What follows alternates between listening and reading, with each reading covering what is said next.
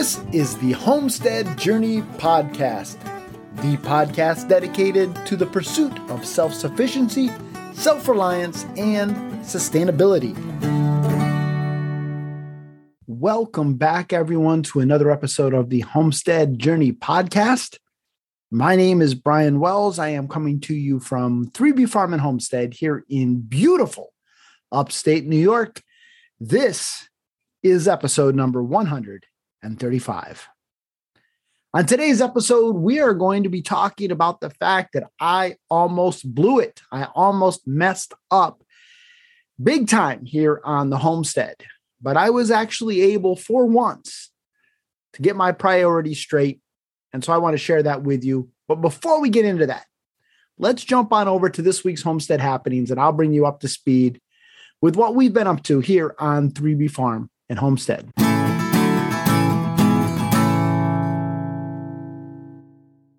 The first thing I wanted to do is provide you with a bit of a garden update. The garden is really exploding, especially the raised beds have just really come into their own. And we have begun enjoying a lot of produce from the garden. We've been enjoying, of course, lettuce and radishes and snow peas and green onions. We've had several salads. Today, we actually had some spinach in our salad. So that's all very, very exciting and very, very fulfilling. But the deer have discovered my garden. And we'll talk a little bit more about some of the deer damage and why it became so extensive in the garden this week. But when I was up there today getting some greens for a salad, I realized that there are sections of beets that they have almost mowed down to the ground, beans that they have just decimated. They've started to get into the peas. And so after I get done recording this podcast, I'm going to be going out and actually putting up some fencing. I tried to put up some electric wire that's not really hooked up to electric as a means of trying to keep them out, but that certainly does not seem to have done the trick. And so I have some field fencing that I'm going to be putting up, and we will see whether or not that works. But that is very, very disappointing because that garden is really starting to explode. And so hopefully I'll be able to salvage some of this. I'm not sure whether or not the beets will even come back. I'm not sure whether or not the beans will bear, but they didn't get all of the beans. They didn't get all of the beets. That's one of the beauties of the square foot garden method is that you kind of plant in, instead of long rows, you plant in blocks. And so I have beets scattered throughout my gardens. I have beans scattered throughout my garden. And so therefore, there are sections that they have not touched yet. And so my goal is to get out there, get that fencing up, and see whether or not we can keep them out. It's always something, but it is very exciting to see that garden just really explode in growth. The Ruth Stout bed is not doing quite as well, but I didn't plant that until much later than the raised beds. And so we'll see whether or not that comes into its own. The English peas are doing very well in the Ruth Stout bed. I believe that's the first thing I planted at all this year. And they're really starting to come into their own. My guess is we will begin harvesting them towards the end of this week. And I'm very excited about that because Brian Jr. really, really loves English peas, which is why I grow them. The potatoes in the Ruth Stout bed are starting to pop up here and there, but not as well as I'd hoped. We'll see whether or not any more come up. But that has been a little bit disappointing. However, the potato tower looks very, very good. And a couple of the grow bags or feed sacks, really, that I filled with dirt are starting to pop as well. So that's all very exciting. And we will continue to see how things progress. At the far end of the Ruth Stout bed is where I have all of my squash and melons, and some of that is up and looking very well. My cucumbers were up, as well as the pinto beans. Those were looking well in the Ruth Stout bed. So very excited about that. We will see how things progress. But one of the things right now, it's been very, very dry, and it has gotten very, very hot. In fact, right now it's over 90 degrees.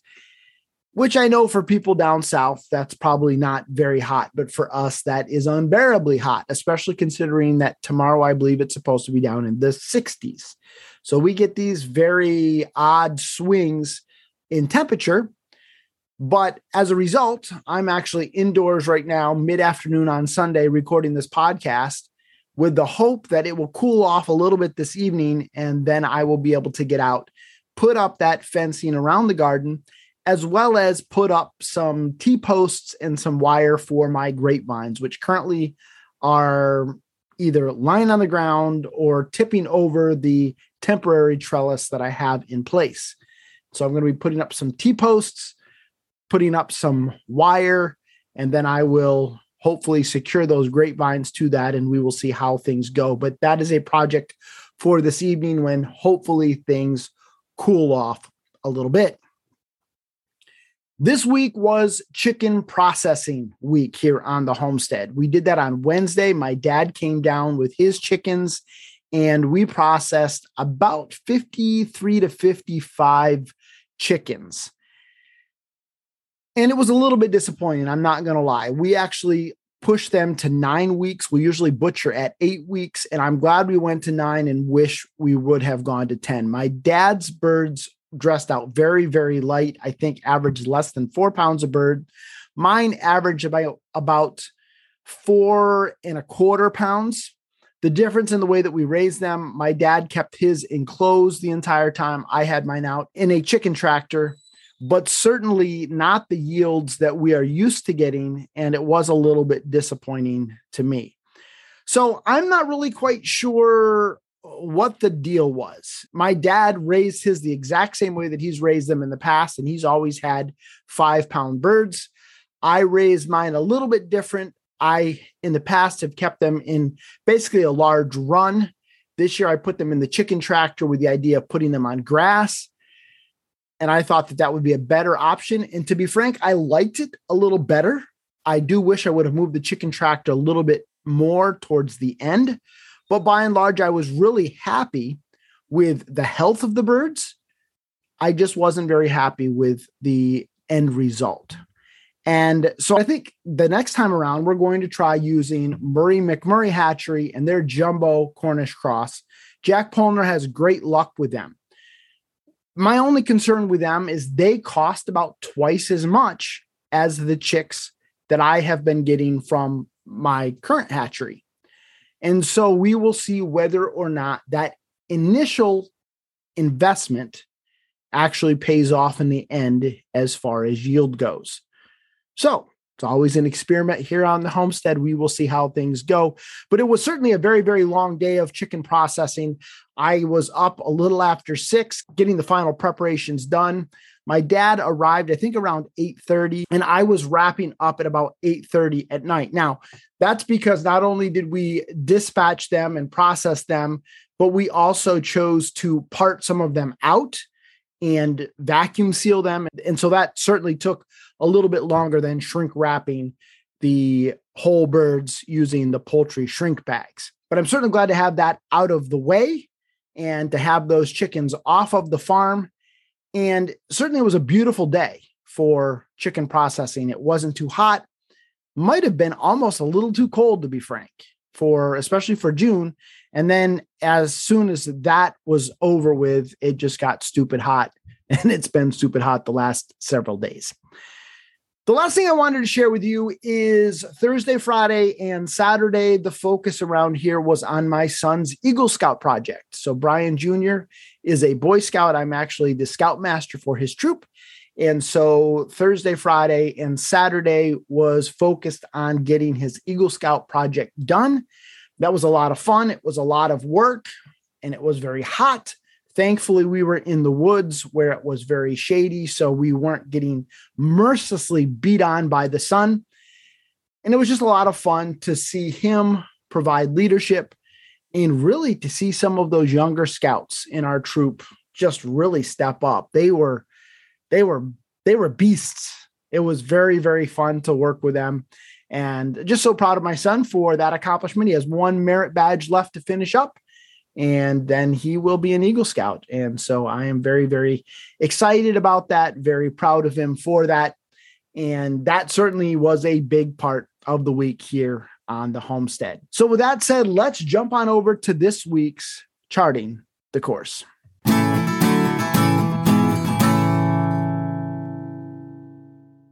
So this week, I almost screwed up big time. I almost blew it. Let me explain. On Tuesday evening, I was really rushing to try to get everything set up for Wednesday's chicken processing day.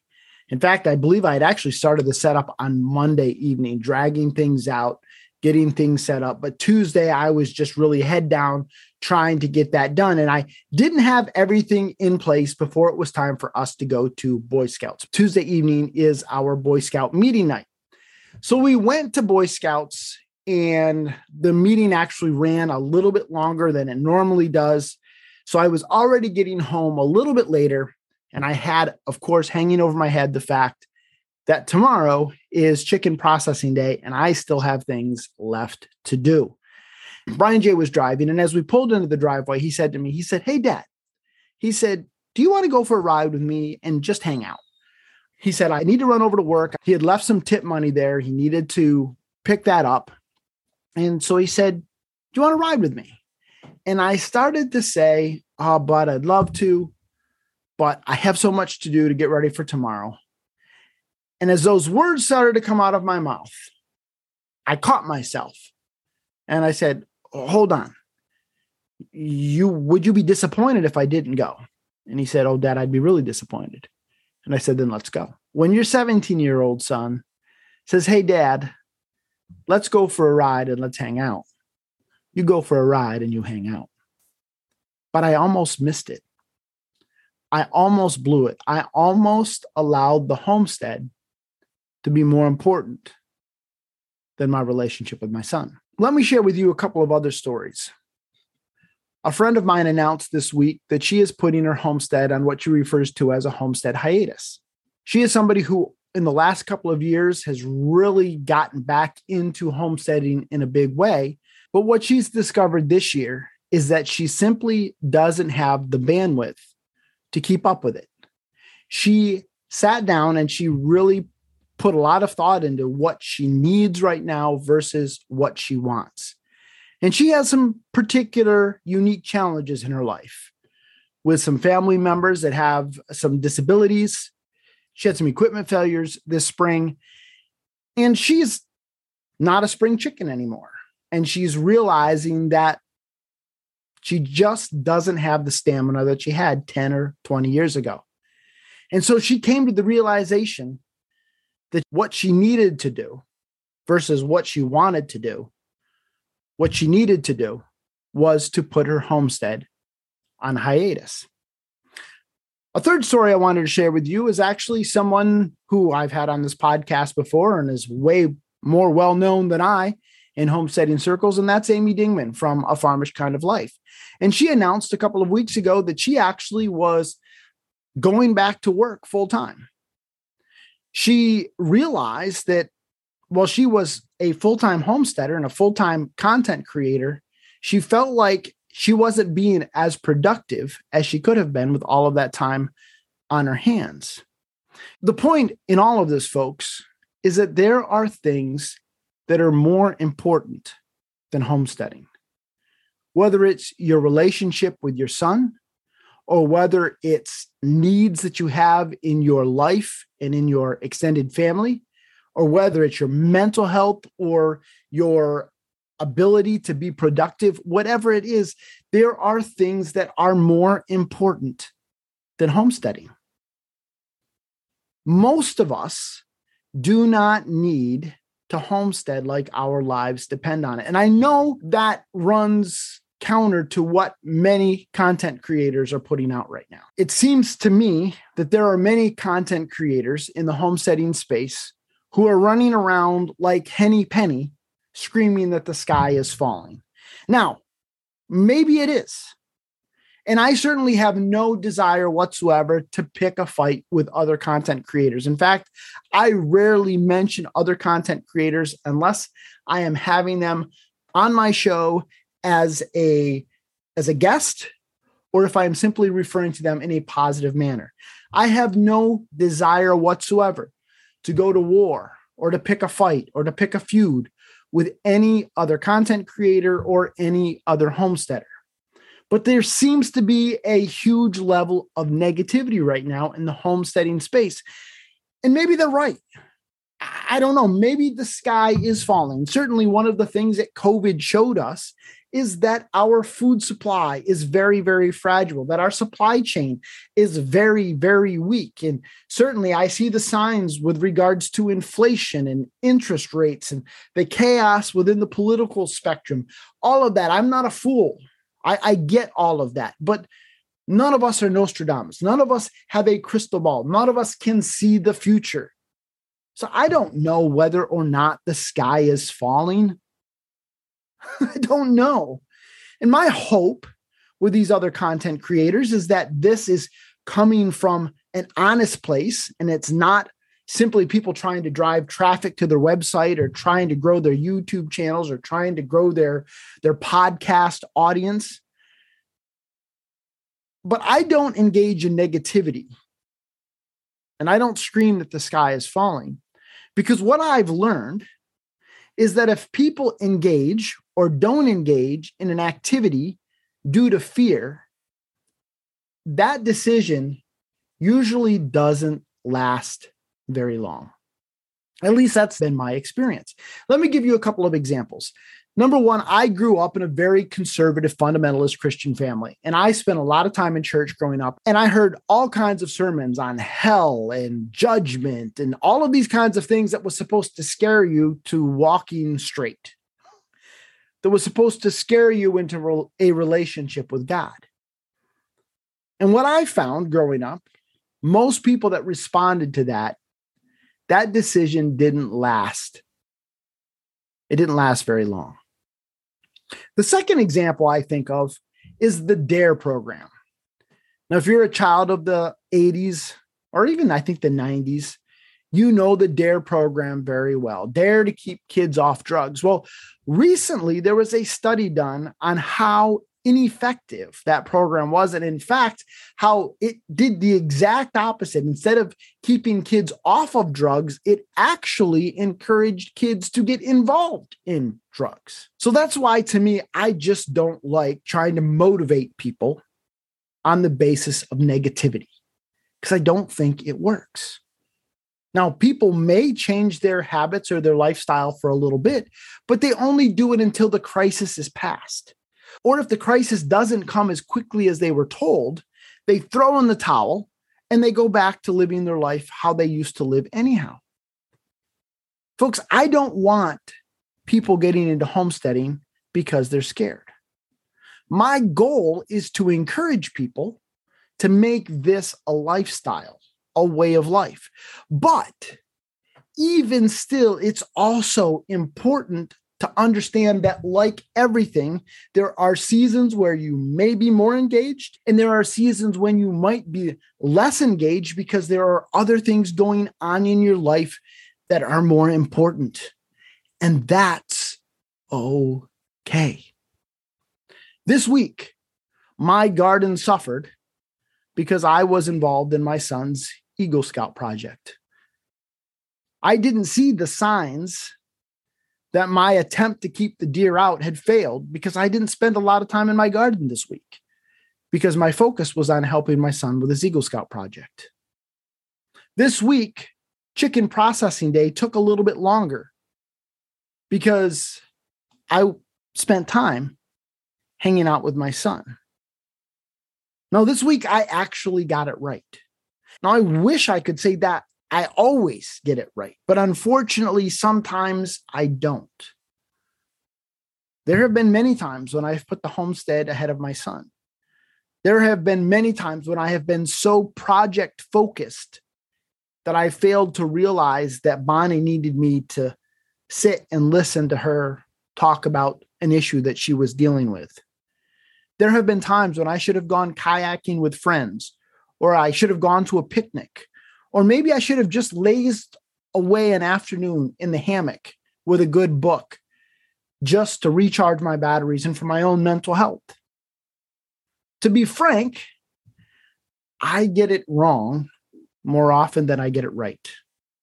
And so that's why today I celebrate the fact that for once, I actually got my priorities right. And I don't say that boastfully, and I don't say that pridefully. I simply share this story with you to hopefully help you do the same. Until next time, everybody, keep up the good work.